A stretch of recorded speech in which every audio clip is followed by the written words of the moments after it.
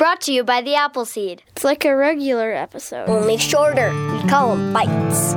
It's great to have you with us for a mini episode of the show, Appleseed Bites, we call them. They're just a single story long, just a few minutes in case you only have a few minutes and you want to fill those few minutes with some terrific storytelling. We bring a few of these to you each week, and of course, every Thursday, you can hear our full hour-long episode of the show, this next one featuring Robert B. Jones, the wonderful blues musician and storyteller, recorded live before our terrific studio audience right here in the Appleseed studio, and that, of course, is coming up on Thursday. In the meantime, I'm pleased to be joined in the studio by one of our producers, Heather Bigley. Heather, it's great to have you with me. Thank you. And you have brought a story. This one happens to be kind of an old favorite. Tell us about what we're going to hear. We're going to hear from Dan Keding, his story, Bobo and the Baseballs, which is a great story out of Chicago from an era long ago. Dan Keding is such a wonderful storyteller. He tells stories from his own experience in growing up in a Chicago neighborhood. And he also has this really wonderful tradition of folk tales from all over the world, a tradition that was kind of instilled in him by listening to stories at the feet of his Croatian grandmother, which is great fun too. This is not a folk tale. This is a little... Well, it's a baseball story, yeah? Yeah.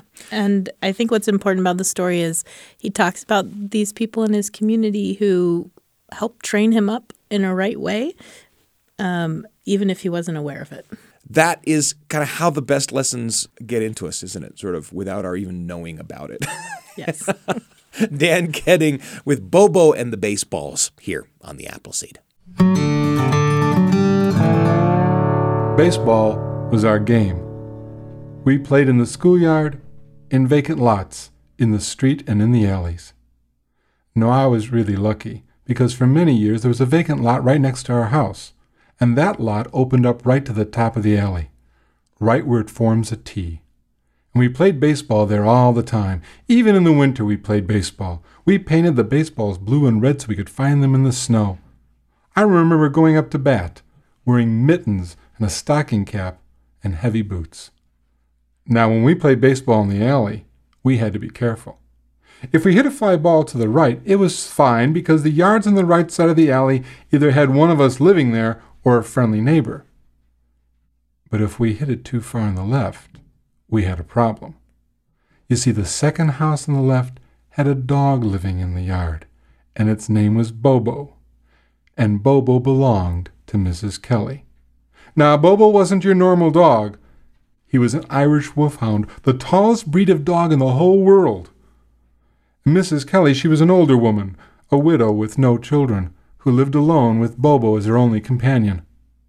Every time one of our baseballs went into her yard, Bobo would run over, pick it up, bring it to the back door, and he would scratch and whine till she opened it. Then she would look at him and say, "What a good boy, bringing me a gift. Come in and get a treat." And Bobo would disappear into the house with our ball. Soon the curtains would part, and the ball would appear on the windowsill with all the other dozens and dozens and dozens of baseballs that sat in the back porch and kitchen windowsills like trophies.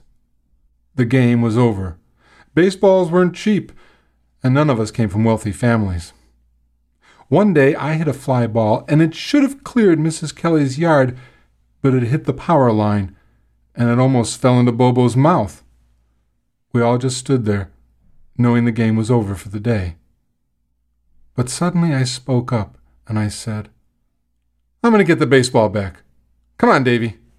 Now, Davy was my best friend, and normally he did everything I did and went everywhere I went, but I had crossed the line this time. You see, Davy was scared of dogs, any size, any breed, and with Bobo we were talking about a walking nightmare for Davy. He shook his head no. I said, "Well, don't worry, we'll go to the front door." Still, he refused. "I'll stand between you and the dog." Finally, he agreed. We walked to the front of Mrs. Kelly's house and climbed the steps to her door, and we knocked. We could hear what sounded like a herd of bulls racing through the house towards the door, and I could see Davy's face turning white. Then we heard the lock turn, and there was Mrs. Kelly, slender and slight with graying hair, and there was Bobo looking us right in the eye, and he was on all fours. Daniel, David, what can I do for you? You ever notice how when adults really don't want to see you, they always use your full name? I looked back at her and I said, Mrs. Kelly, may we please have our baseball back? Well, she stared at me, and then at Davy, and then she paused for a moment. Tomorrow is Saturday. Meet me behind the garage at 10 a.m. Bring 2 friends. She closed the door. As we walked down the steps, I said, I wonder what she wants to do with us tomorrow. Davy was sure she was going to feed us to the dog. Saturday morning came, and the 4 of us were waiting outside Mrs. Kelly's garage door. It opened, and there she stood with Bobo inside the messiest garage I've ever seen. Stacks of old papers and magazines, old paint cans, cardboard boxes, trash everywhere. Mrs. Kelly looked at us and she said, if you boys help me clean up this garage, I'll give each of you 1 baseball. It was a deal. We cleaned all day, and when we were finished, the trash was stacked outside and the garage was as neat as a pin. From then on, we hardly ever bought a new baseball. Whenever we needed one, we just knocked on Mrs. Kelly's door and asked for a chore. We shoveled snow and raked leaves, mowed the grass, washed windows, anything she needed. All our mothers were envious. The woman who had no children now had more than enough. One day, Davy and I went to the door and we knocked. She came to the door, but she was all wrapped up in a big robe. I said, Mrs. Kelly, you need for us to do anything? And she said, oh, don't get too close, boys. I have a very bad cold. Oh, I said, you want us to go to the grocery store, to the pharmacy for you? No, I'm fine, but there is one thing you could do. Because of this cold, I haven't had a chance to give Bobo a good walk. Could you walk him around the block a few times? I said, sure. Behind me, I could feel Davy's knuckles in my ribs. But then I said, he's really too big for just one of us. I'm afraid that he could really kind of take off on us. She said, oh, no, don't worry about it. I'll give you 2 leashes, and you can both hold on at the same time. So she came back with 2 big leather leashes, which she attached to his collar. We took the other ends, and we walked down the steps. She closed the door behind us. At the bottom of the steps, I stopped and turned to Davy. This dog means everything to her. I don't know what I'd ever say to her if anything happened to Bobo. You know what I'm going to do? I'm going to tie this end of the leash to my wrist. Davy decided to do the same, and we started down the block walking Bobo. Now, Mrs. Kelly, probably because she was ill, had forgotten to tell us one thing. Bobo's arch enemy, the Cocker Spaniel, lived at the end of the block. Well, that dog came down the front steps, stood in the middle of the sidewalk, took one look at Bobo, and went, Bobo reared up on his hind legs and went, roof, and took off. Davy and I couldn't stop him. It was really as if we weren't even there. He dragged us down the sidewalk, chasing that Cocker Spaniel. We would have gone on for blocks if it wasn't for the turn. See, when he hit the turn, Davy kind of swung out, and Davy's head hit the tree and got lodged there. That pulled Bobo to an abrupt stop. We calmed Bobo down and walked him around the block a couple times. And by the time we got back to Mrs. Kelly's, the shiner was just starting to blossom on Davy's face. She gave us each a baseball, and as we walked home, he grumbled all the way, saying he should have at least gotten 2 for that black eye. Well, we started to grow up, and pretty soon we were too old to play baseball in the alleys. And so we taught the next generation of kids that if the baseball went in her yard, or they needed a new baseball, just to knock on her door and do a chore for her. We moved away. I went to a different school, then a different high school, and then I went on to college. And then after college, I became a school teacher. And I remember one weekend I wanted to go back to the old neighborhood, and so I drove back. And I walked around, saw a few friends. We had all grown older. We talked about the old times. As I passed by Mrs. Kelly's house, I heard this bark from inside. Roof! Now I knew it couldn't be the same dog. But I also knew that Mrs. Kelly always had Irish wolfhounds, and she always named them Bobo. She'd had 2 dogs when I had lived there. I had to know, was she still there? I walked up the steps, and I knocked on the door. and I heard that freight train coming through the house, and then I heard the tap of a cane. The lock was pushed back, and the door opened, and there she was, a little smaller, a little more bent over, a little more gray. And she looked up through her thick glasses at me, and she said, "Well, Daniel, have you come to get a baseball?" And I smiled at her, and I said, "Indeed I have, Mrs. Kelly. Indeed I have." And I went inside, and we had coffee and cookies, and we talked and laughed, and I petted the big dog. And then I washed the kitchen windows. And when I left her, she gave me a baseball.